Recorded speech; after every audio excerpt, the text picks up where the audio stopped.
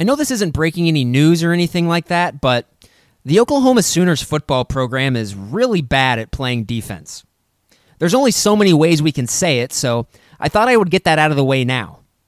You're not going to get a positive spin out of me about why I could be wrong or how they could improve over the course of the season. The simple truth is that this is who they are. And now that we've established that, let's talk about Kansas. Although they don't pose any significant threat to Oklahoma, I will be using this game as a gauge to see where the team's head is at. For all of the talk around the program about championship November and always playing your best in November, Oklahoma has produced two very underwhelming performances this month. The defense has been mediocre to awful on a drive-by-drive basis, penalties have been a massive problem, and the offense has struggled to keep composure at times on account of them virtually having to win games by themselves. I don't think it's too hot-takey to say that this isn't particularly sustainable. Even with a historically good offense ran by a quarterback having a historically good season. Everyone knows the challenge that looms in Morgantown 8 days from today. Be honest with yourself deep within your soul. Do you feel confident about that game at all after what we've seen the last 2 weeks? One of the sadder thoughts I haven't been able to get out of my head the last few weeks is that this odd, underwhelming, emotionally draining college football season has a seemingly obvious conclusion to it for the Crimson and Cream. Oklahoma is headed straight for a buzzsaw in Morgantown. Do not fool yourself. If the same defense we saw last week in Bedlam shows up to Morgantown, they do not have a realistic chance of winning that football game. That's why I will be watching closely this week against Kansas. The peripherals are what matters here. Where's their heads at? Are penalties a problem again? Are they allowing Kansas to hang around? Are they consistently playing hard? Those are the qualities that a good football team possesses when going against an overmatched foe. Oklahoma has not displayed those qualities in the month of November, like they have in the previous 3 seasons. If we see the same issues pop up against Kansas, I will be very comfortable picking West Virginia to beat the Sooners in Morgantown on Black Friday. This is a really convenient week for Oklahoma to try and get their mojo back on track against an overmatched opponent. Do that, and everything is still in front of you for a potentially exciting end to a drab college football season. I'm Grant Benson. This is West of Everest.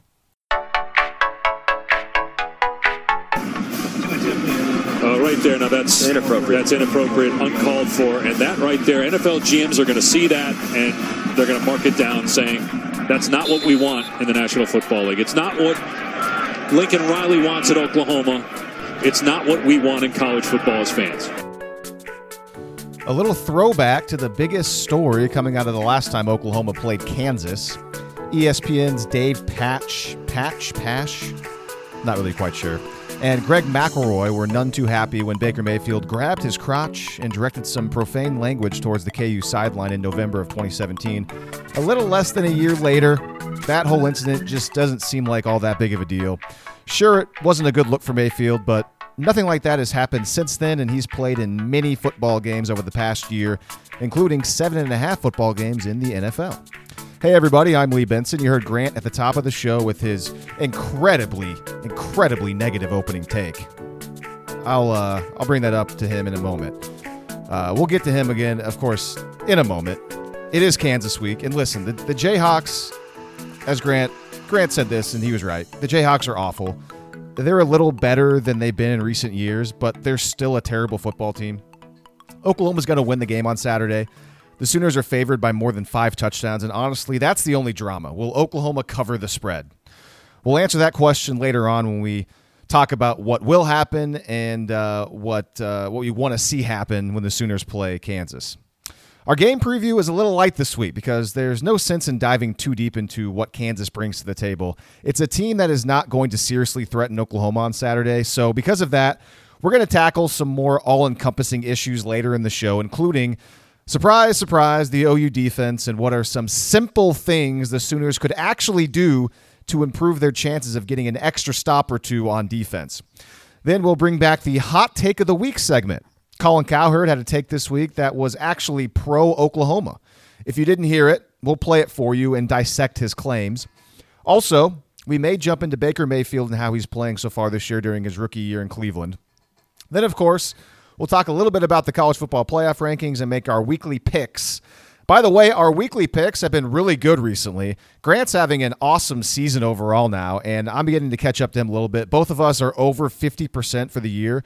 Pro sports bettors hope to hit around 55% for a season, which is pretty damn good. Let's just say Grant is right up there. And so there you go, Grant. I'm giving you some compliments. We'll bring you back in, but I will say, even though you're all doom and gloom, I still have a weird feeling that Oklahoma is still going to beat West Virginia in a couple weeks. How's it going? Yeah, I mean, it's going all right. Good on you, I suppose. I just can't.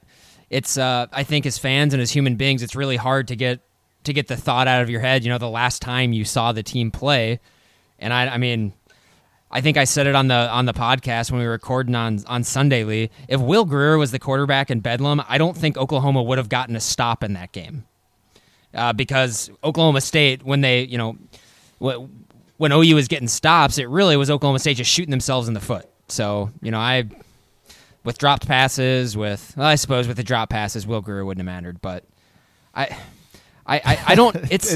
They were bad. Oklahoma was horrible. They were awful on defense. It was embarrassing. And I'm sorry. I just if at this point in time, if you have any sort of confidence that they're going to hold Will Grier and David Sills and Gary Jennings under 50 points, and I'm being dead serious. I think you're. I don't know what you're smoking at this point in time. I looked at the weather, the 10-day weather forecast out towards that game, and it looks like the weather's not going to be all that bad either. I think it's going to be it's a night game, so it'll be a little chilly, but it's not going to be below 32 degrees. I don't think it's going to be below freezing, so the weather shouldn't be much of a factor in that game. I know you mentioned recently that, hey, a driving snowstorm, kind of like the last time Oklahoma played at West Virginia in 2016, would actually benefit Oklahoma because of the running game. Don't think that's going to happen this time. Still, though, my hopes and my feelings of why Oklahoma, I think, can still beat West Virginia and still is going to beat the Mountaineers is just how good Oklahoma's been on the road in recent years. They haven't been losing road games.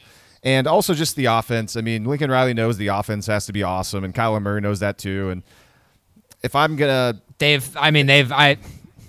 They've really shown composure issues.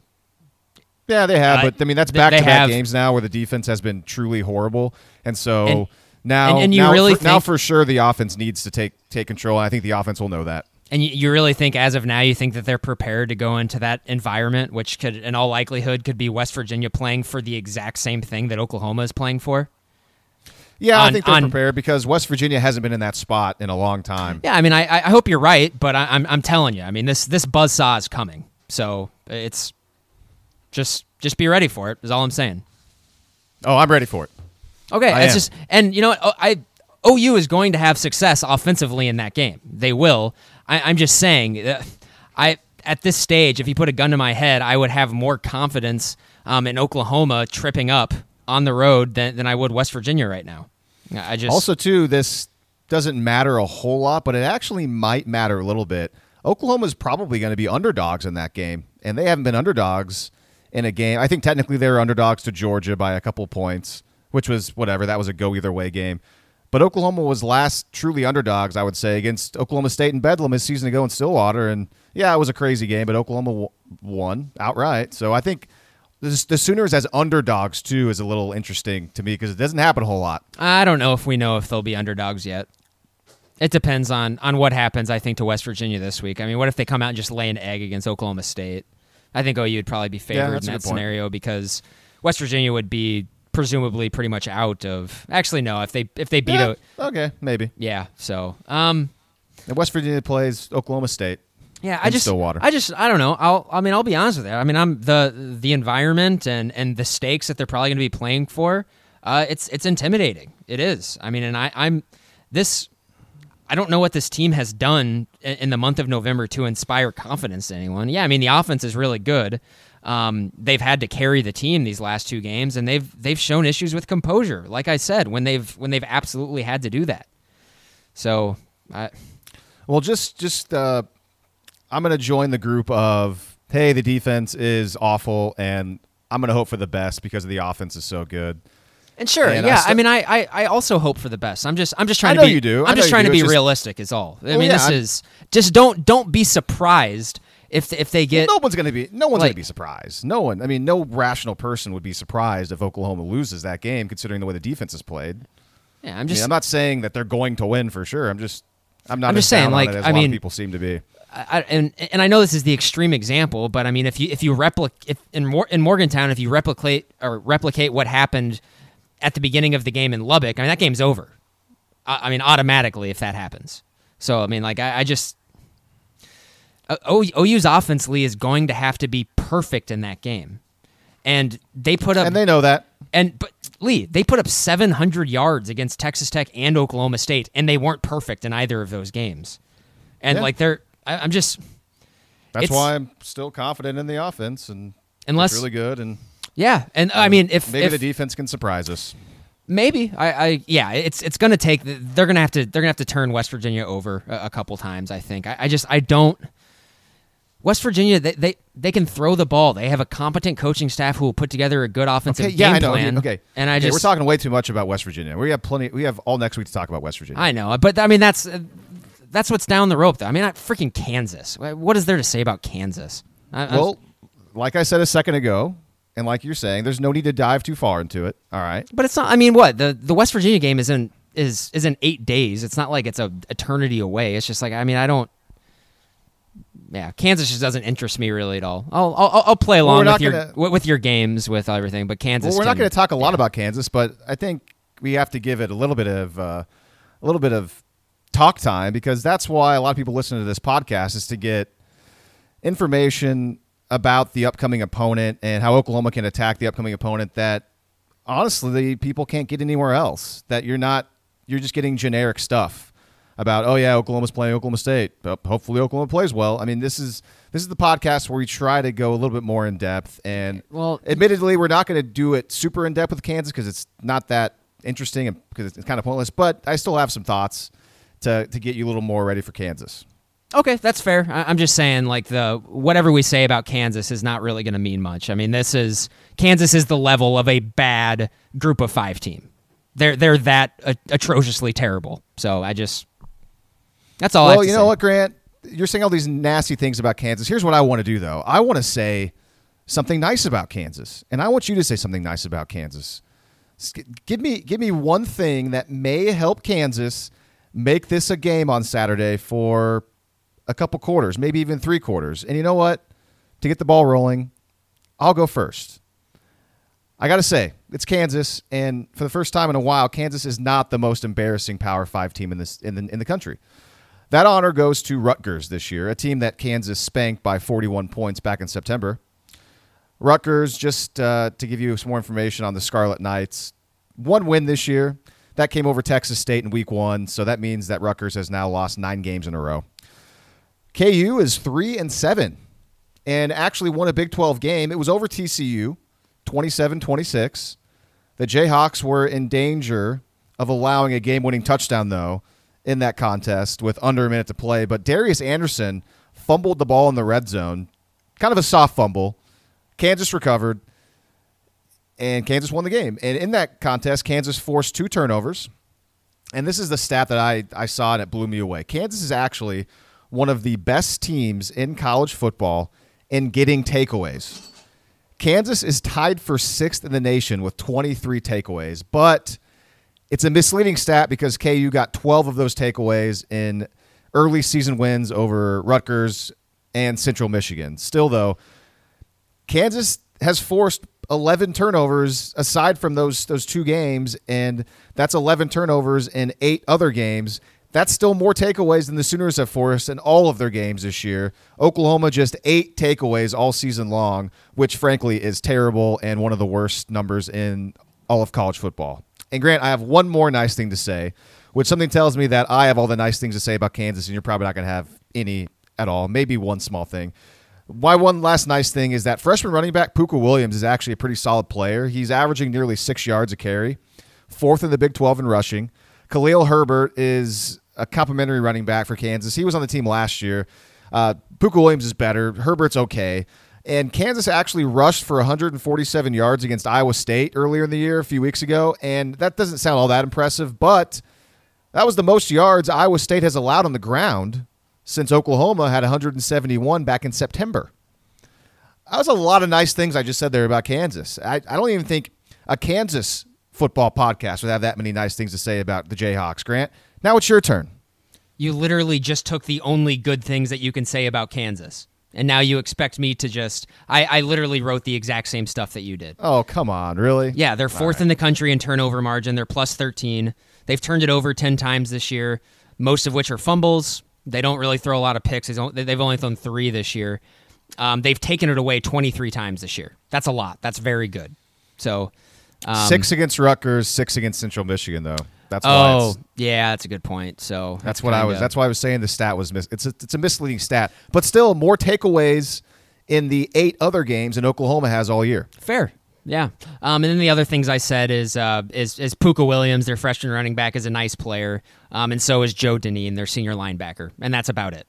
There you go. Joe Deneen. He's still on the team. The dude that gets like 30 tackles a game. At least last year it seemed like he did. I remember when we had the Kansas preview a season ago, it was insane how many tackles some of those defensive players had. So, but okay, so those are some nice things, but overall, Kansas just is not good. So now's the part of the show where we throw cold water on all of that Kansas stuff. And let's start with the offense. Actually, you know what? Since I went first last time and took all your stuff, maybe I'll let you go first this time to just rag on Kansas, and that way I won't steal all of your stats or comments on Kansas, and then I'll have to just fill in the blanks when you're done. Well, Lee, simply Kansas is the worst team that Oklahoma is going to play this season, which is Okay. I guess saying a lot. I mean, FAU looks pretty terrible. It's actually it's probably going to if you remove Kansas from the equation, the worst team that they're going to end up playing in non-conference is probably UCLA, at least because FAU has kind of improved the last 3 or so weeks of the season, and UCLA I think is still only has 2 wins, and everyone knows about Army. They somehow have won 8 games, but Army's going to go 10-2. Yeah, no, they are playing So. maybe an okay bowl game. Yeah, which is Army's a good football team. Which is what you said. I mean, yeah, hats off to you for saying that. I mean, that debacle still never should have happened earlier this year. But anywho, yeah, I agree. Yeah, I mean, this is the worst team OU is playing this year in Kansas. They're so bad on offense. I've kind of gone away a little bit from my S&P numbers the last few weeks. I'll go back to it now for Kansas. They're 119th in offensive S&P out of 130 teams. That is the worst offense that Oklahoma has faced this season per those numbers. They're knocking on the door too there on defense. They're 97th on defense. This is the worst defense they've faced in about 2 months as well. Kansas is just a really, really awful football team. There's not much else to say about it. There's a reason that David Beatty is getting fired. Yeah, it's a bizarre thing that he's already been relieved of his duties, yet they're letting him finish out the season. What a weird thing. You mentioned the offense not being very good. I'm a big yards per play guy, and the Jayhawks have the worst yards per play average of any of the teams Oklahoma will have faced this year. KU averaging less than 5 yards per play, 4.9 to be exact. The Jayhawks fired their offensive coordinator, Doug Meacham, after losing to West Virginia in early October. KU's played 4 games since then, and the offense has not been any better. At Texas Tech, 4.5 yards per play. Versus TCU in a win, 4.5 yards per play. Versus Iowa State, 4 yards per play. And at Kansas State a week ago, the best it's been since Meacham was fired, 5 yards per play. This team can't move the football. It struggles. More on Kansas's offense. Quarterback Peyton Bender, he's okay. Oklahoma didn't see him. Oklahoma saw him at the end last season. Carter Stanley was the quarterback a season ago. Carter Stanley is pretty bad. Peyton Bender is definitely a better player. He's played pretty well in recent games against West Virginia, TCU, and Kansas State from what I saw. And he's also been poor in games against Texas Tech and Iowa State. He's got a little bit of mobility.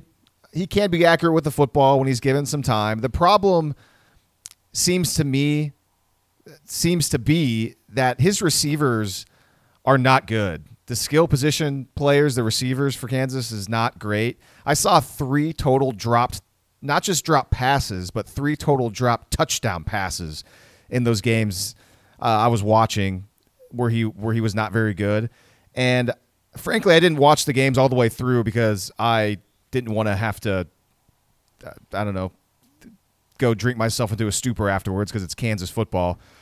So I suppose you could argue, Grant, that Kansas' offense may be slightly better than the numbers suggest because of all the drops. There's tons of drops. Well, aren't receivers part of an offense? Exactly. That's the thing. Oh, yeah, they do. But who knows, though? I mean, maybe these receivers don't drop passes against the soft coverage of Oklahoma on Saturday. Maybe they're not nervous because there's plenty of room to work with. They don't drop these balls. I think it's certainly something to be mindful of on Saturday. That's the offense. Still, it's not a good offense. But on defense, I think KU, I was hearing stuff early in the year about how KU's kind of trying to adopt the Iowa State philosophy and drop 8, rush 3, keep everything in front of you, try to limit big plays. And that's what Kansas wants to do, but it's not working. They give up 6 yards per play. Kansas is a better team at stopping the run than defending the pass. But like you said, it shouldn't matter. Kansas hasn't seen a rushing attack anywhere near as good as Oklahoma. So Oklahoma, like we've said a lot of times in the last year, should be able to do whatever it wants on offense, on the ground, through the air. Just be smart, impose your will on the Kansas defense. So the whole offensive thing with the drops is kind of interesting, but still, this is a bad offense. All right, so before we say what we want to see happen on Saturday in this game, and then we'll do the what will happen where we'll give our predictions.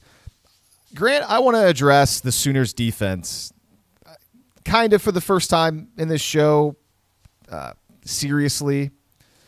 And obviously you can comment on some of this stuff, but Lincoln Riley was somewhat defiant on Monday. And you saw his press conference, right, Grant?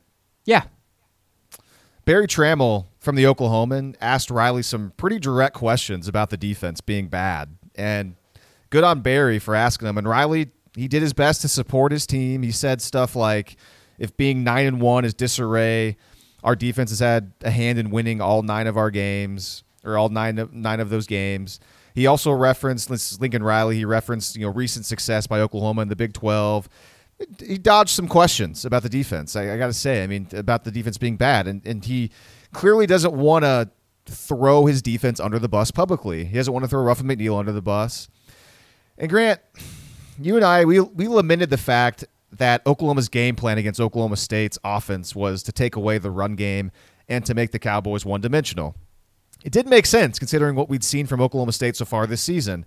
It would seem that Oklahoma went into the game, went into Bedlam, not thinking that Taylor Cornelius could be effective throwing the football, which may have been true if Oklahoma would have tried to heat him up a bit and send some pressure to force Cornelius into some uncomfortable moments, which is what you and I were hoping for, and it didn't happen. And then we saw Cornelius throw for more than 500 yards.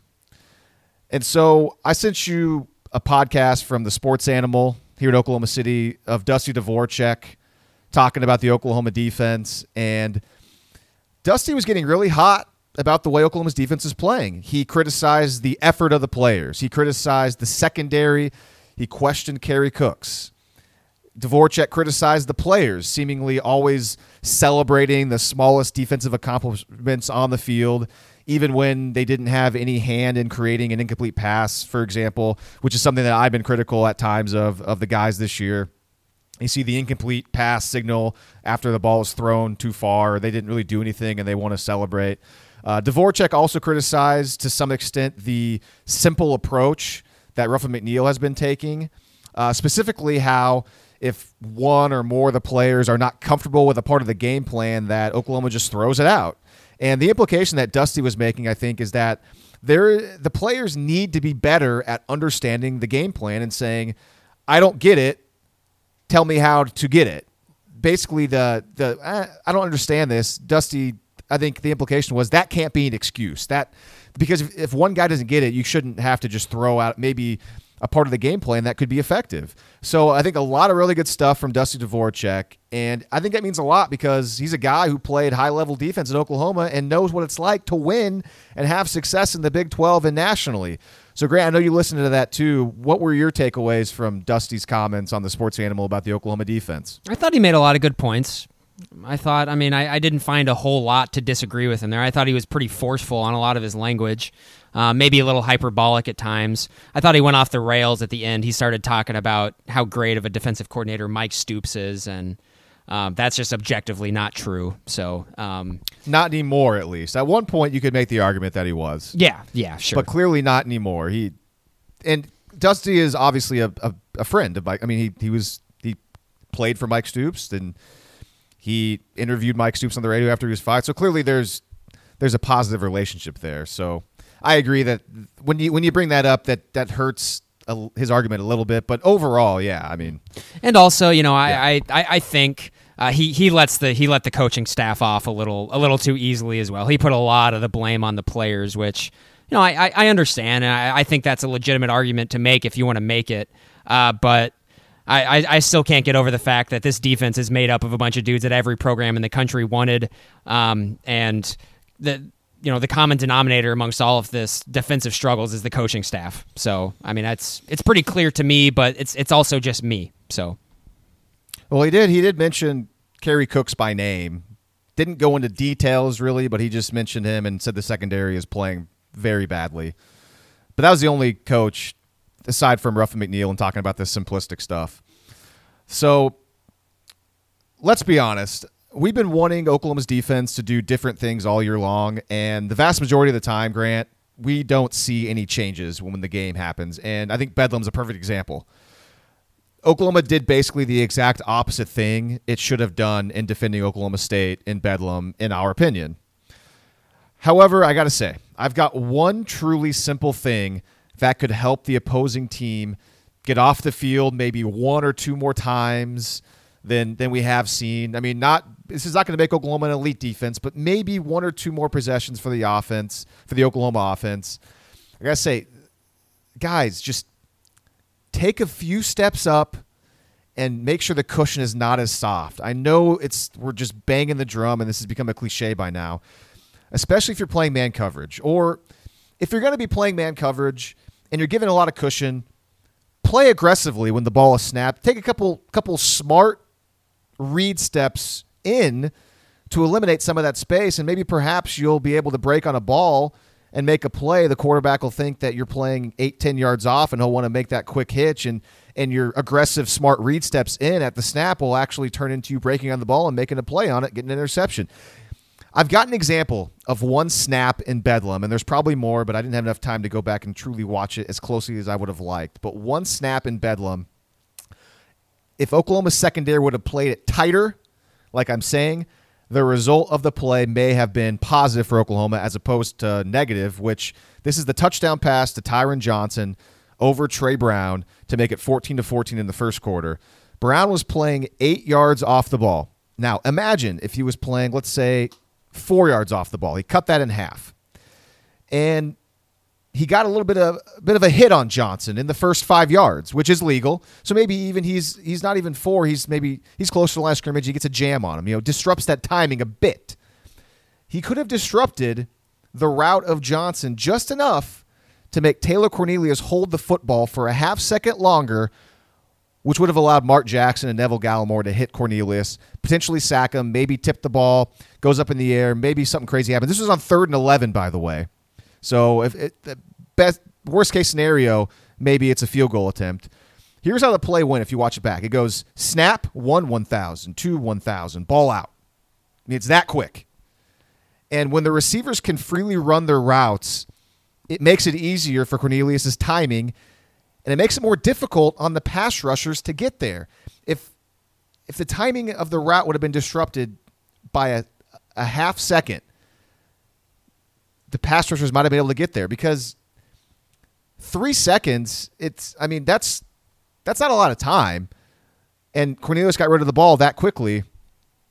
And so I think that now I'm going to switch over to the defensive line, because I don't believe the OU defensive line, Grant, is as big of a problem. Oh, yeah, go ahead. Can I comment on that first? Yeah. I'm going to say this is, just try to say it as politely and bluntly as possible. You're wasting your breath by talking about that. I just, it's, Lee, they are coached to be that far off the ball. It's not going to change. I know you started covering the team. You started watching them really, really closely, and the fall of 2016. Man, this has been a thing for a long time. It's not. This dies when that defensive coaching staff moves on. Is all I'm saying. That's not changing now and never will. So you're just kind of. I think you're just kind of working yourself up by even throwing it out there as a possibility. The reason why I wanted to do that, and I know it's not going to change. The reason why I wanted to bring it up, though, is when I've heard guys like Dusty Dvorak this week and others who criticize the Oklahoma defense, I never hear truly solid ways to fix it. I'm sorry, I don't accept things like effort. Dusty's talked about effort a lot. I think that's kind of a cop-out thing. I think effort's kind of like, okay, you can have a great effort. If you're running a stupid scheme, it's not going to matter. You could be busting your butt, doing everything right, and I think people can use effort as an excuse. It's kind of a cop-out excuse. I'm not saying that every single play Oklahoma is going balls to the wall, but I don't think effort is as big of a deal as maybe some may think. So what I wanted to do is I wanted to just provide something, because you're not going to overhaul an entire defensive scheme now, and that's obvious. Just like some small little things that could change, which, again, I agree, it's not going to happen. And a lot of it, too, is I wanted to defend the defensive line because I heard Chris Landry of Landry Football. I'm not sure how familiar you are with Landry Football. He was on Sports Talk 1400 in Norman, Oklahoma, saying that he believes Oklahoma can be like Clemson. The problem is, though, the Sooners don't have the talent on the defensive line. And, I mean, obviously, Oklahoma's talent on the D-line isn't close to Clemson, but a lot of teams in college football don't have Clemson D-line talent. I mean, probably nobody does. Yeah. So, I mean, this guy knows his stuff. I know he's a coach, he's a scout, et cetera, things like that. But I disagree with him that the biggest issue with Oklahoma's defense right now is the defensive line. We've seen the D-line play pretty well the past 4 games when going to an even front. The problem with this Oklahoma defense, in my opinion, is scheme and the second and third levels of the defense. The linebackers aren't very good. Sorry, Kenneth Murray. Sorry, Curtis Bolton. And the secondary is terrible right now. I mean, so that's what I'm seeing on tape. I mean, we didn't talk about this in the last podcast. On the drive where Oklahoma State went down to score just before halftime, Grant, when Oklahoma had gotten a 2-score lead with a minute and change to play before half, you think, oh, this is good. Oklahoma might be able to separate here. And then Oklahoma State went down and scored relatively easily when Oklahoma was dropping 8 guys. The second play of that drive, after Oklahoma State had ran the football, I think for 4 or 6 yards, I can't remember which one, Curtis Bolton was walking to the sideline behind the line of scrimmage, offsides, just not even aware of what was going on, and then looked back and realized that Oklahoma State was snapping the football, and he was 5 yards offsides. Did you notice that? Yeah, I did. It drove me insane when I was watching it. But it's like, what is happening? Like, this is the guy who, I mean, he always says really good things. He's a good soundbite, and he's one of the leaders on the defense. I mean, that's an effort play that you can point to, I suppose, and a guy just not paying attention. I mean, that's incredibly low amount of awareness there by a player that's one of the senior leaders on this team.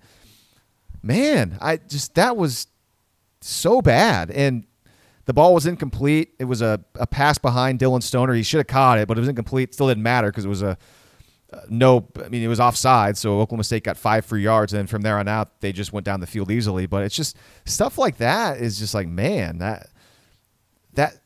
that's not good by your one of your top linebackers, and no need to say anything more about the secondary. The secondary is really bad. Yeah, and so I'm going to revisit. Any more comments? I just wanted to revisit what you said about what the biggest problems with the defense is.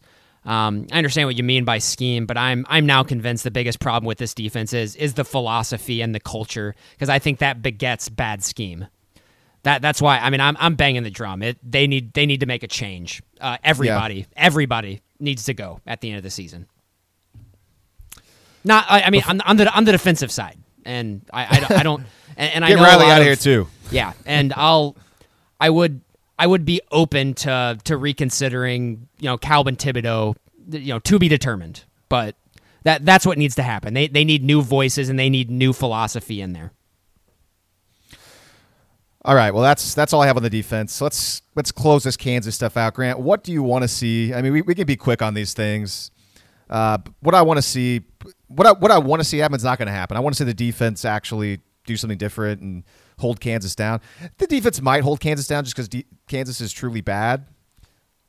But if we have the same kind of game plan where they play a bunch of off, I mean, Kansas can have opportunities to move the football through the air because Bender's not a terrible quarterback. I've seen worse quarterbacks than Bender. So what I want to see happen, I want to see basically I want to see the offense go out and do whatever it wants and score a lot of points, and Oklahoma wins the game comfortably. What about you? Yeah, I think just, on the defensive side of the ball, Lee, when they have had good defensive performances this year, it's when their defensive line has been able to assert themselves and basically end the game early. You saw that happen with FAU, UCLA, sort of against TCU, and of course against K-State. The defensive line just absolutely just dominated in the trenches, and I think that's something that could probably happen in this game as well. We'll see. I don't know. It's never a bad thing to have a good defensive performance before you have to go play at West Virginia. So we'll see what happens. But I think this is a game in which the defensive line can have a good game. And also, Lee, I'd like to see only one half from the first team offense. Let's get Hollywood some rest, and because they might need to score 60 to win in Morgantown. All right, Grant. Oklahoma is favored by 35.5 points. I don't have a score prediction for this game. However, I don't think Oklahoma covers. I don't trust this defense enough. I can see Kansas scoring enough points to stay within that big number. So I don't have a score for you. Oklahoma's going to win the game, but I'm going to say Kansas covers this 35.5 point spread. I know that's not a great what will happen from me, but I'm sorry, guys. I was spent on all the positive stuff and all the defensive stuff. That's all I have. What about you? Yeah, I mean, I think they're going to roll. They're going to win by a lot. I think Kansas, like backdoor covers. So it's not going to be like a cover where everyone's freaking out because Kansas kind of hung with them. It's going to be backdoor. I mean, OU is going to be up by 40 at some point in time in this game, I'm sure. Lee, S&P likes OU to cover comfortably in this game. Yeah, and I'm not surprised. S&P likes OU by 6 touchdowns. Well, I remember last season, Oklahoma had a miracle cover in Lawrence when the weather was pretty bad and it was super windy, and Austin Seibert kicked a field goal pretty late in that game to cover the spread. Oklahoma won the game by 38. It was 41-3, and the spread must have been something kind of like this, probably 36-37, because I remember I was on OU covering, and I remember Seibert kicking that field goal and thinking, yes, just got it. So they did it last year. We'll see if Oklahoma can do it again this year at home. I think the weather's supposed to be pretty good. All right, let's bring back the hot take of the week segment in a moment. Plus, maybe we'll do a little bit Baker Mayfield talk. Maybe we'll see how much we go into it. He's been mostly really good so far this year and had his best game as a pro last week. We'll talk a little about college football playoff rankings. Then we'll do our picks against the spread. All of that soon. But first, just want to invite all of you out there to subscribe to West of Everest on iTunes. All of you new listeners, please subscribe so you don't miss an episode. And also, if you'd like to, please leave a rating, leave a review if you'd like. If you have a couple moments, go for it. We'd appreciate that. If you're on Facebook, find the West of Everest Facebook page. Give us a like right there. If you give us a like on Facebook, then you can participate in our 3-word reviews that we like to ask you for after Oklahoma games. That's been a smashing success so far. And we also ask for 3-word reviews on Twitter. So if you want to follow us on Twitter, you can follow Grant at GrantBenson25. I'm at LeeBensonNews9. And email is still a thing. You can email the show westofeverest@gmail.com. So let's do the hot take of the week segment. And this is something that we had quite a bit here and there during the offseason. Colin Cowherd was a frequently showcased person in this segment, I guess. Today, that's not going to change. Cowherd said something positive about the Sooners this week. When he was discussing who should make the college football playoff, Colin acknowledges that it looks like Bama, Clemson, Notre Dame, those teams are 1 through 3.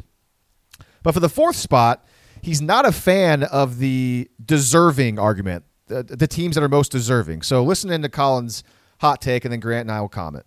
But the question is at number 4. If you want to go deserving, somebody's going to get beat by 40. Georgia, Oklahoma are the only teams that could get into that 4 spot that could make Bama work for it. They'd be disruptive. And Georgia's getting their shot in the SEC championship, so cross them out. You get 1, you don't get 2 shots. Oklahoma has to be in there.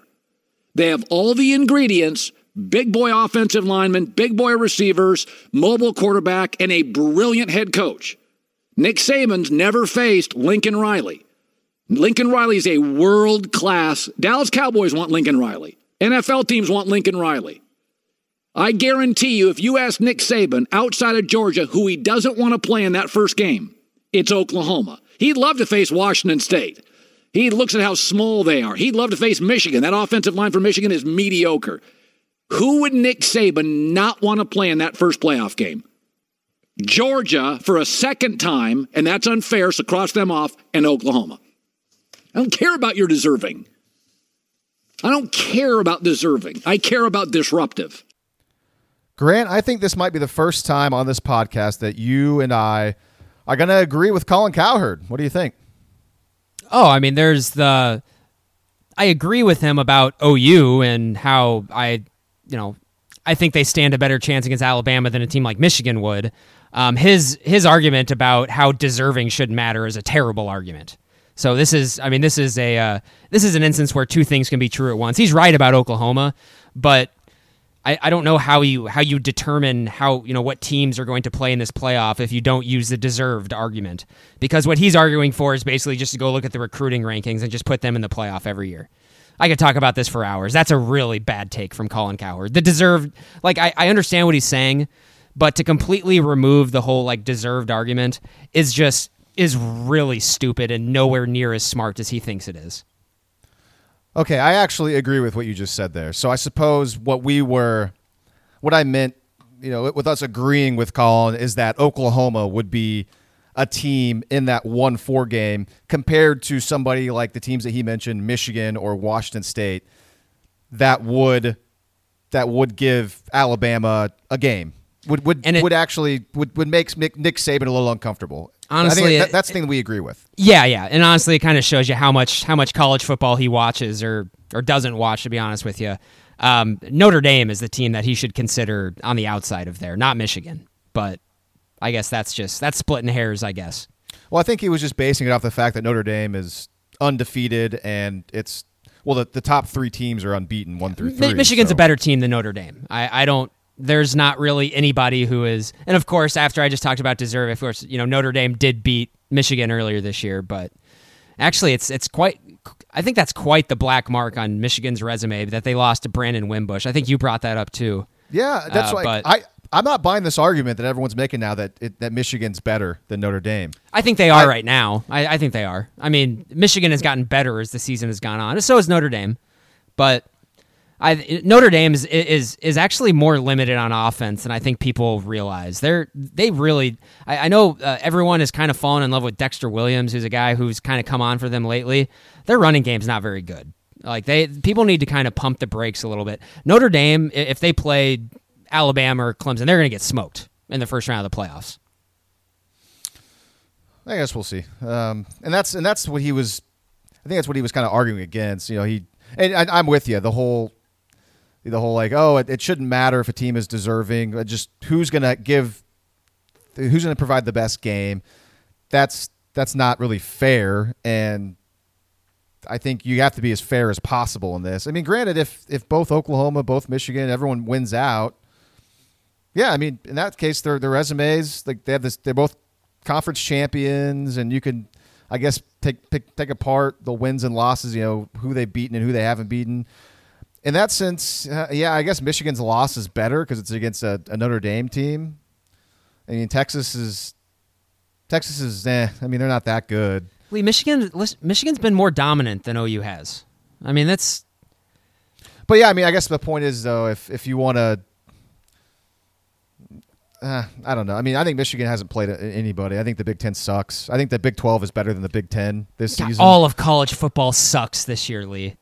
There just really aren't a lot of good teams. I mean, OU's best win is still against Iowa State, which, I mean, don't get us wrong, it's a good win. Iowa State's a really good team. But after that, I mean, just the all of the 5-5 teams in the Big 12, and I know it's just they don't have much of a resume. I agree. But nobody does. Nobody has a good resume. So that's kind of the ironic thing. Clemson has an artificially good resume because the ACC is terrible and they've beaten other teams who have beaten other awful teams. What was Boston College ranked going into that game on Saturday night? And like 20th, I think. Clemson freaking showed up and yawned through that thing and won by 20. Yep, should have been a shutout, save for a special teams touchdown. Because Boston. Yeah, I'm with you. So okay, well, hey, it's good to have the hot take of the week segment back for at least a week. Yeah. No, I think this is one of his. And if Cowherd is anything, I mean, he's consistent, especially with this. He's been beating this drum for years. With I remember this argument even all the way back in the season when Alabama and LSU rematched in the national title game. He was a big time proponent of that was the right thing. That was the right thing, and this was his main. This was his main reasoning. It's like, just look at him. Alabama's clearly better than Oklahoma State, and I understand these arguments, and he was right, but man, we can't make decisions like this based on arbitrary feelings. It needs to be about what happened on the field. And that's what college football does, and that's why college football is a great sport, but it could be so much better, and it's so maddening. And I know I've done this probably a handful of times on this podcast over the years. We've had this podcast for over a year, but I'm sure whenever this is the time of year, Grant, I'm going to have my playoff rant at some point. It's coming. It's going to come out at some point. I just don't know when it's going to come out. Probably, maybe. I don't even know yet. I have to tweak it a little bit. I have to add some more stuff to it. Is it going to be like what? Is this just your annual rant or what? Well, I'm always tired. I'm tired of people who say 8 is the sweet spot. 8 teams is the best. 8 would be better than 4, but if 8's the sweet spot, why wouldn't more teams be better? And so it's just, I'm not going to go into it right now because I want to be able to gather my thoughts a lot more and have a better argument because I've done this multiple times before. But I'll leave with this, is that FCS, they've had 24 teams in the playoff for years, and I understand that the bowl stuff would have to change drastically for NCAA FBS, and I understand that conference championship games would have to go away. Fine, conference championship games are, for the most part, useless. Who cares about conference championship games? So I'm so tired of college football being really fun and really cool, but I hate that it's being limited by people that have say and people that are in charge that aren't willing to change it enough to make it even more fun.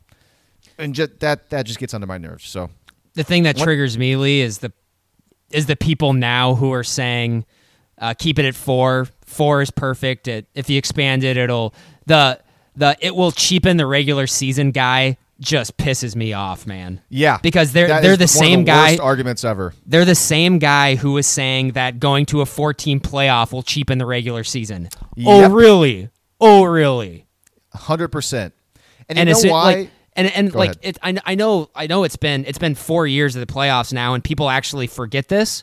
But when the playoffs started, there were still a lot of people who thought that they should still have the BCS. You don't really hear a lot of those people anymore, do you? Yeah, and one of the main guys who's like the chair of the College Football Playoff Committee, Bill Hancock, he was a big time, we don't need a playoff. 2 teams is perfect. This is great. And now he talks about how great the playoff is. He's an OU guy, so I know he's thought of highly around here, but I'm sorry. That guy is a hypocrite, man. I've never met him. You know what? If I ever get a chance to meet him, maybe he's a perfectly nice guy, but clearly he said things back in the day about the BCS that were just talking points at the time, and I really don't know what he believes, put it that way. So I don't know if I can trust that guy, because he used to say that the BCS was great, and now he says the playoff is great. Yeah, Lee, I used to be kind of a proponent of that. I didn't love the playoff when I first, when it was first being talked about. I was fully on board after year one because it was just great. But I mean, my main argument at that time, Lee, was that it was going to cheapen the regular season, and now I think it's very ironic and it's very interesting that I've done a complete 180, and I think not expanding it has been cheapening the regular season. Because it's just, especially in a season like this, when it's just, what a dull season. It's so dumb. Can you imagine how much more exciting it would be if we had some more, if we had more playoff spots to talk about? I really do think that would... People who bring up the argument that it's still not going to solve the people are still going to be upset who don't get in, that who cares about that? It's just all about making it a more interesting product. And that's what this is about. And also the guy who says, look at college basketball. Nobody cares about college basketball anymore until March because the regular season lasts so long and doesn't matter. So many teams make the tournament. Please don't compare basketball and football. Please don't. They're two different sports. You know why college football's regular season would not be cheapened? They play 12 games. There's barely any games. And they play once a week on the same day. Exactly. It's very rare. It doesn't cheapen the season. It makes the season better. And you've made the argument before in the past about how if they did expand the playoff, we'd see even better matchups out of the non-conference because it wouldn't kill your chances at the playoff to lose a game. Yeah, it would only help you to play a tough non-conference schedule for seeding. Because if you lost it, everything is still ahead of you going into conference play. Yep. And I know Joel Klatt's a big 4 is perfect, don't expand it guy, and he thinks he's right. He thinks he's like the smartest guy in the room, but he is so wrong about this. And I would love to debate him on this topic. He won't. I would love to debate him. Him and his ilk, they will never be truly converted until it actually goes to it and they see it in real time, in real life, and how good it would be for the sport. It's just, you're probably right. It's just sad that it takes people to actually see it, where it's like, well, we've already basically had this happen where we expanded basically a +1 and everybody loves it even more. It's so much better. And it is. The playoff now is a million times better than the BCS. And you know what? The BCS was a million times better than not having the BCS. Just picking it based on like what the AP poll, a champion, like how ridiculous was that for all those years? So we ended up talking about the playoff a lot more than I thought. Speaking of the playoff, any comments on the rankings? They didn't change in the top 10. No, I don't think, right? I have none, and I think the rankings I think are right, except for LSU shouldn't be in the top 10. But other than that, I don't really have anything against the rankings. I guess if I had to, I would maybe flip-flop like LSU and UCF, except I wouldn't have UCF that high. I just have UCF in the top 10. Are they in the top 10? I'm checking right now. I think they're 11, aren't they? 10 was Ohio State, right? Yeah. UCF's 11. So yeah, the top 10 did not change. And my only comment is if I'm a Washington State fan, I'm unhappy because I think Washington State has enough of a resume and is playing really good football right now. I think Washington State could be the number 6 team and jumped LSU and Oklahoma because coming off a nice road win over an okay Colorado team, comfortable win. Washington State's got a pretty darn good offense. Gardner Minshew's a good player, and then Washington State's got a pretty good defense. They play defense at Washington State. I know the Pac-12 is not very good, so that's probably why they're not as high. But yeah, I think Washington State's playing some pretty good football right now, so I'd be a little perturbed. At least above LSU. Up a spot to 7 behind OU. So I guess that's the only comment I really have on it. I think the only team in the top 10 that wouldn't smoke Washington State is LSU. That's all I'm saying. Like Washington State's not outside of LSU. I think Washington State could definitely beat LSU. Outside of them, Washington State not beating anybody in the top 10. They could beat Ohio State. They could. I think they could beat West Virginia too. I think they'd beat West Virginia too. Washington State's defense is really good. It's Washington State's defense. And the offense is good. I suspect if they went up against an offense with a pulse, they'd get shredded pretty hard. Yeah, I guess I have to look at their schedule to see the best offense they faced this season. I have no reservations. OU would put up 50 and over 600 yards on Washington State just rolling out of bed. So yeah, probably. Yeah, they gave up too many points to Stanford. That's true. So it's been playing a little better football recently. They got Arizona and Khalil Tate. I mean, they're a good team. Khalil Tate even playing? Is he injured? Yeah, he's still, playing. Or? He's playing, but I think he's been kind of hobbled all year. But no, Washington State's a good team. They're just not. I mean, they don't have any talent. So like, you can still be a good team and not have a lot of talent. And Okay, yeah. I mean, good on them. They've had a really nice season. Washington State is a product of a very down season in college football. True. All right, Grant, Big 12 games this week. TCU at Baylor. Baylor's a 2-point favorite. Then then we'll go Texas Tech at K-State. And then two pretty big ones. We got 2:30. You got West Virginia at Oklahoma State. And then you got Iowa State at Texas, a top 25 game. And we're going to save those two bigger Big 12 games for the picks. And honestly, I don't have anything to say about Tech or K-State or Baylor or TCU. So if we want, we could just move right into the picks. Sound good to you? You don't have any? Oh, yeah, you just said there for the picks. I don't know. TCU and Baylor, Lee, I think that's actually, if OU does want to get to the college football playoff, they probably need Baylor to win that game. Yeah?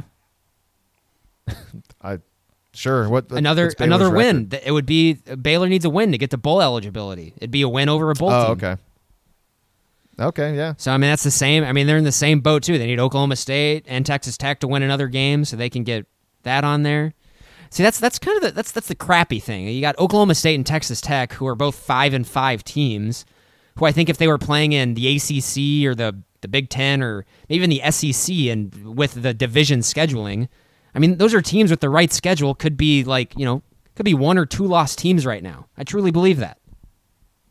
Maybe not Oklahoma State, but Texas Tech for sure. Let's see. Well, we got Baylor and Tech play the last game of the year, and they're both playing separately this week. I mean, Tech should beat K-State, even with Jet Duffy playing. And I agree. I mean, Baylor at home. Baylor's an okay team. I mean, so yeah. I mean, Baylor's probably going to lose to Texas Tech. So yeah, Baylor probably needs to beat TCU. So I got you. That's a good point. Yeah, Baylor's Baylor is really solid on offense, and their defense is really really awful. All right, let's go to our picks against the spread. And this podcast is moving. I like it. And I gotta say, Grant, you and I were both pretty good last week. You were 3-1-1, and I was 4-0-1, and we both pushed.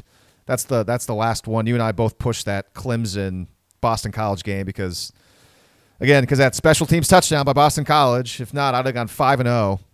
And the one game you lost, I believe, was Auburn. I think you were leaning towards Auburn over Georgia. I only went on Auburn different. with that just to be different with you two. Yeah. So for the season, let's give Grant some credit here. Grant for the season is 28-21-1, which is a 56% win percentage. It's really good. That's really good in sports betting against the spread. I'm at 26-23-1, which is 52. Still not bad. I'm over 500 for the first time in a while. So Grant and I picking these games pretty well. First off, Ohio State. And this is a tough week. There's not a lot of good games this week at all. We're going to go Ohio State on the road, laying 14 points at Maryland. Now I'm realizing that I haven't done enough research on this, so this will be a lean for me. Ohio State did what it needed to do against Michigan State a week ago. The offense is not good, and I know Michigan State's defense is good, especially stopping the run. But man, Ohio State's offense is kind of a small trash can fire right now. Still able to do enough on the road. I think Maryland is. I'm not. Grant, do you know much about Maryland? Because honestly, I don't know much about them this year. Are they showing okay? They've had some good games. They have some explosive athletes on offense. Their quarterback Kasim Hill actually just tore his ACL, so that's why I like Ohio State in this game. Maryland is what they are. I mean, they have some talent on the outside on offense, but they're obviously a program in disarray. I mean, look what's going on over there, and plus now, I mean, their quarterback just tore his ACL for the second time in like 13 months. So, this is a game I think Ohio State, even kind of seems like they're in disarray. This is a game they should probably just show up and win by 3 or 4 touchdowns. I'm actually going to lean Maryland plus the 14 because even though the guy tore his ACL, they have that backup quarterback, Pigram, I think. And I remember he played a little bit last year before he got injured. And Maryland all their quarterbacks got hurt a season ago. He came in, looking at the box score, he came in and played a little bit last week against Indiana, played pretty well. I know Indiana's not Ohio State. But the Ohio State, another road game, back-to-back road games. I think Maryland's offense, even with a backup quarterback, will still be able to do something, especially against an Ohio State defense that just isn't that great right now. They had a bit of a break against Michigan State. Michigan State's offense is down with Kansas, Grant, as far as yards per play. I mean, Michigan State and Kansas are like tied for yards per play this year on offense. I mean, Michigan State's offense is terrible. Oh, yeah, they're close. Michigan State's 103rd in offensive S&P. So I'm going to say, Ohio State playing another road game. That's tough. Maryland coming home. 2-touchdown dog. I'm going to lean Maryland in the points on this one. Next game, maybe the biggest game of the week. It probably is the biggest game of the week. It certainly has a lot of implications for Oklahoma fans. Syracuse against Notre Dame, and the game is at a neutral site at Yankee Stadium, so it's not in the Carrier Dome. Notre Dame is laying 10 points. Notre Dame minus 10. Actually, I haven't looked at the weather forecast yet for this game. I'm looking at that right now. Do you have any early thoughts on this one yet, Grant?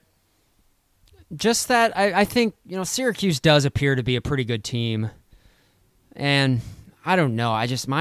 My gut, Lee, is telling me that Notre Dame is going to win by like a lot. But I think that a lot of that has to do with just sort of my really pessimistic attitude just towards this entire college football season in general.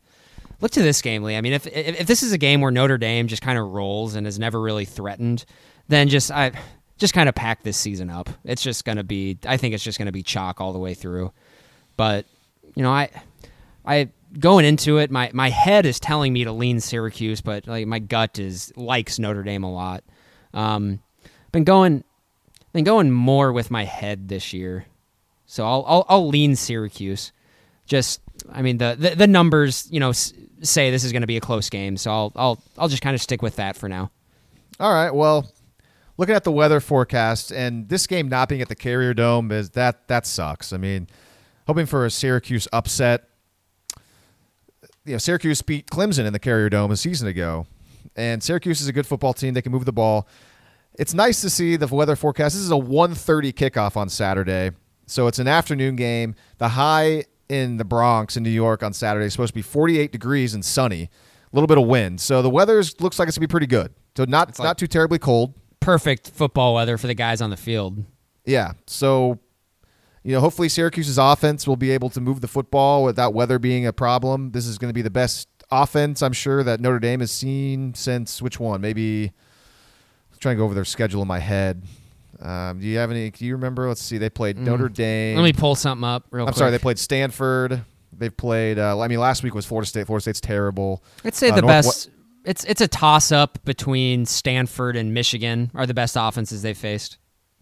What about Pitt? Isn't Pitt coming on lately? I think Pitt has a really good rushing attack. Let me look kind of where. I mean, that was a low-scoring game when Notre Dame played Pitt. It was 19-14 Notre Dame, and man, now it's another close one where if we look back, it's like, it would be nice to have Pitt come out on top of that one. Pitt's 44th in offensive S&P. They're 7th rushing S&P, so that's a really good rushing offense.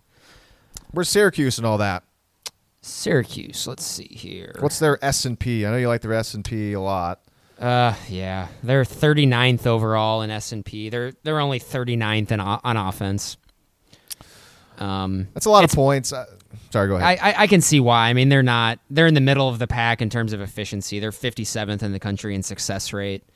They're marginally explosive. So take that for what it's worth. Yeah, we think Ian Book's coming back. I know Brian Kelly believes. I think Ian Book's coming back for this game. So better quarterback in. Brandon Wimbush had his moment in the sun against Florida State, and now now Book will be back. So 10 points. right now, I'm going to do a little more research on this game, so I'll lock my pick in on the podcast. I might change this, though, if I have to make a pick later on. But I really want to grab Syracuse in the points, but I'm going to lean Notre Dame. I think they're on a mission, and I'm not so sure Syracuse has a defense. And I know that Syracuse offenses can score. That's a lot of points. But I just have a feeling that maybe Notre Dame's defense will be able to slow Syracuse a bit. So I'm going to lay the 10 and lean towards Notre Dame. Yeah, I mean, I think that's, it's a good pick. I think you can definitely argue either way there, but we'll see what happens. I'll be pretty upset if my gut turns out to be right and Notre Dame just kind of rolls, but we'll see. Yeah, that's a game that we all should be paying attention to. Yeah, I mean that's the game of Saturday. That is the game. I mean that's by far the biggest game of the day. So we'll see what happens. All right, we have 2 Big 12 games left and 1 American Conference game. I think it's the American Conference. Is that what Cincinnati UCF? Is that an American Conference game? The American Athletic, yeah. American Athletic Conference. Okay. The AAC. So let's go with that one. Hold on, let me check here. When I put this rundown together, this game didn't have a line, and it still doesn't have a line, at least on ESPN. Huh. Wonder if someone's hurt. That's usually the case. I know in the NFL, the Ravens are playing the Bengals, I think, and there's no line for that one last time I checked because I think Joe Flacco's status is up in the air. I don't know why there's no line for this, so I probably shouldn't have put this game on here. Yeah, why'd you do that? I thought there'd be a line by the time that we did the podcast. There's not, though, and I don't want to search for one because I bet I could find one, but we don't have time for it. So let's treat this as a who's going to win? Pick them. Oh, I mean UCF's going to win. I don't know. Cincinnati's got a pretty good defense. I mean, they're at home at night on primetime ABC. And it's game. I'm pretty sure game day is there. UCF's going to win by 1 million. Yeah, they have a defense, so their defense is awful. I think Cincinnati's offense is awful. All right, so I just Googled real quick, and apparently Central Florida opened as 10-point favorites, according to OddsShark. So we're going to go with that. We're going to go UCF minus 10. In that case, Grant, I actually like Cincinnati. Okay. I've seen Cincinnati play an okay amount of football. They got a pretty good defense, and UCF doesn't. That's a lot of points. I'm gonna say I like Cincinnati. I like UCF. All right, so we're different on that one. Were we different? I think we might have been different. Did you take Syracuse? Yeah, I leaned Syracuse. Wow, so we're different on all 3 of them so far.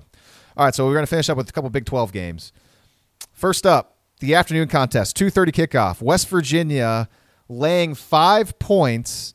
And honestly, I think I just saw that now it's down to 4.5 at Oklahoma State, Grant. And I got to tell you, I like West Virginia. That's a short line.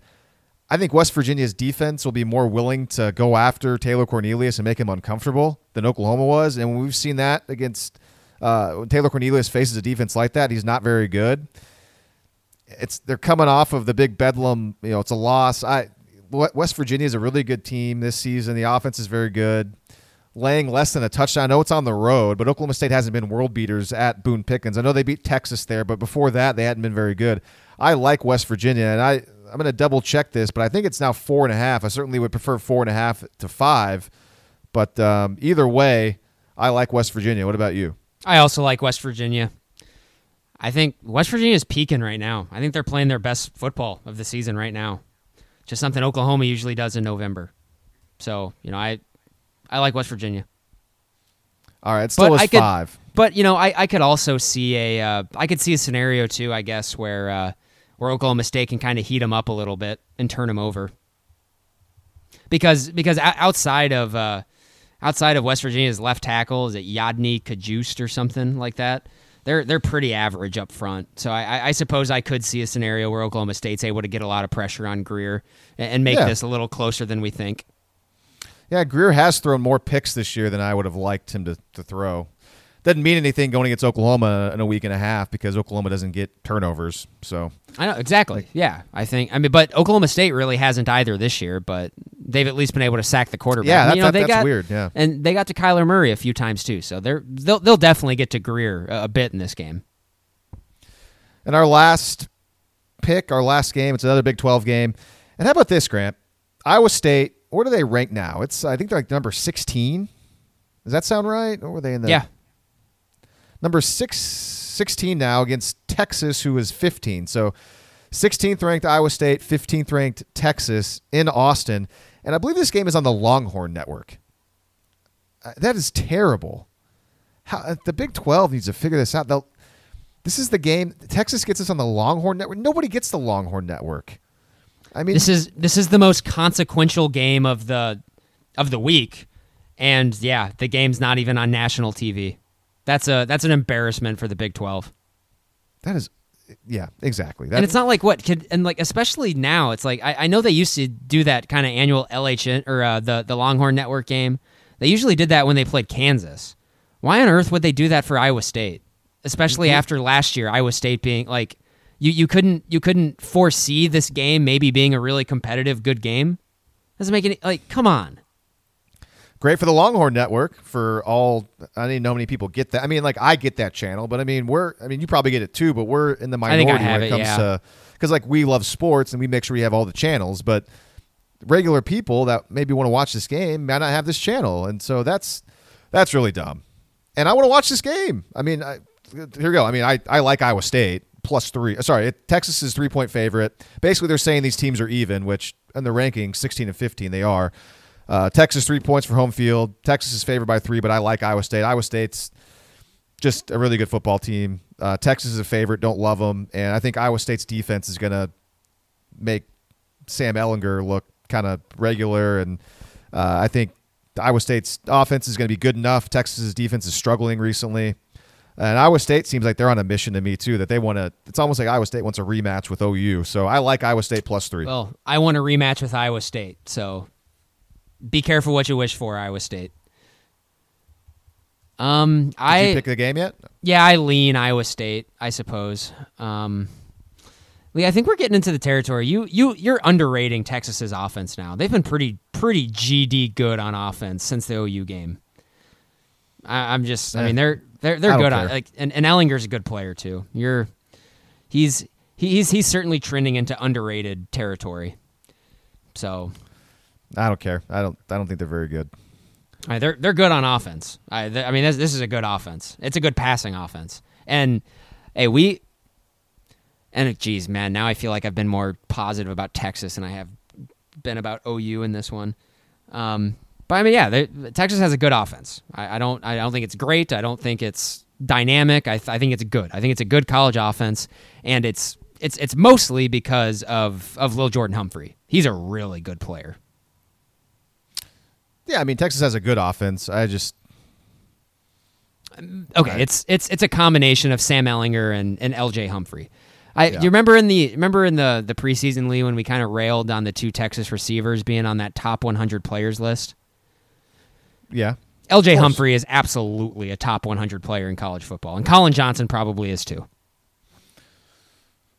Sure. I mean, I'm just saying. You see the Blitnikoff semifinalists or whatever are out. There's like 11 of them, and Hollywood made it. But, they never put two players from one team. The fact that, I mean, CeeDee Lamb is most definitely one of the best 11 wide receivers in college football. You look at some of the guys on there, I'd feel pretty confident about CeeDee Lamb. Granted, I know his numbers aren't as good as Hollywood's, and those lists go by numbers. Yeah, I mean, they don't. So it's just, I mean, he'll use that as motivation, I'm sure, moving forward, and he'll say, "Nice job, Marquise. Way to go, Marquise. Go get that Blitnikoff." I mean, it might be Tylan Wallace's to lose, man. I mean, he's going to keep putting up numbers. Oh, I would pick him right now. I mean, he's good. He's really good. I guess his numbers are even better at this stage of the season than James Washington's was last year at this time. So, I mean, he's like outpacing James Washington, who won the award. Yeah, I think he's a more, like I said, he reminds me of a more explosive Sterling Shepard. Sterling probably a little bit better at catching the ball. I think he had three drops against OU and still had over 200 yards receiving. But he's good. I mean, for every drop he has, though, he has kind of an amazing catch. I'm surprised he didn't have. He had kind of built up a pretty impressive collection of of Mossings this year, surprisingly over people. Because what is he like? He's like 5'11", so or something like that. Yeah, I remember just a quick little news story we did in Oklahoma City on News 9. We do just these quick things in the preseason talking about some of the players. I remember I saw Tylan Wallace, and he had some sound because we don't always go to the OSU sound. Our Tulsa station does. They help us out. Anyways, I remember thinking like watching this guy play a little bit last year. He didn't play a whole lot season ago, and he was asked about, was it nice to kind of learn from James Washington? And he always said all the right things. Said, yeah, he's great. I remember thinking, he's going to be pretty. I'm sure Tylan Wallace will be pretty good this year. Didn't think he'd be this good. Like maybe going to lead the Big 12 in receiving good. I mean, so good on him, man. And also, just another random thought, Lee. And I think we've probably said this about the Big 12. I mean, it's been a full decade now. We've been talking about the Big 12 in this light, but I don't think the conference has ever been this deep at receiver. And I know that's something that we almost say every single year, but this year it is true. This is the deepest conference I've ever seen at a position. I mean, what is it? Every team except for Kansas and Kansas State has a dynamic receiver who can kill you. Yeah, I mean, West Virginia has more than one. Oklahoma has more than one. You can make the argument that Oklahoma State's got more than one. I mean, Texas Tech's got more than one. Texas has more than one. Hakeem Butler at Iowa State. Iowa State, I mean, maybe it's just Butler. They have some nice complementary players. Baylor still has Mims and Hurd. Yeah. I mean, this is not to mention they have Platt, who's that track star guy, but apparently he doesn't stand out as much anymore. But Chris Platt, who ended up like breaking his leg or tearing his ACL against OU last year, he was the really receiver. fast. The receiver depth in this conference is terrifying.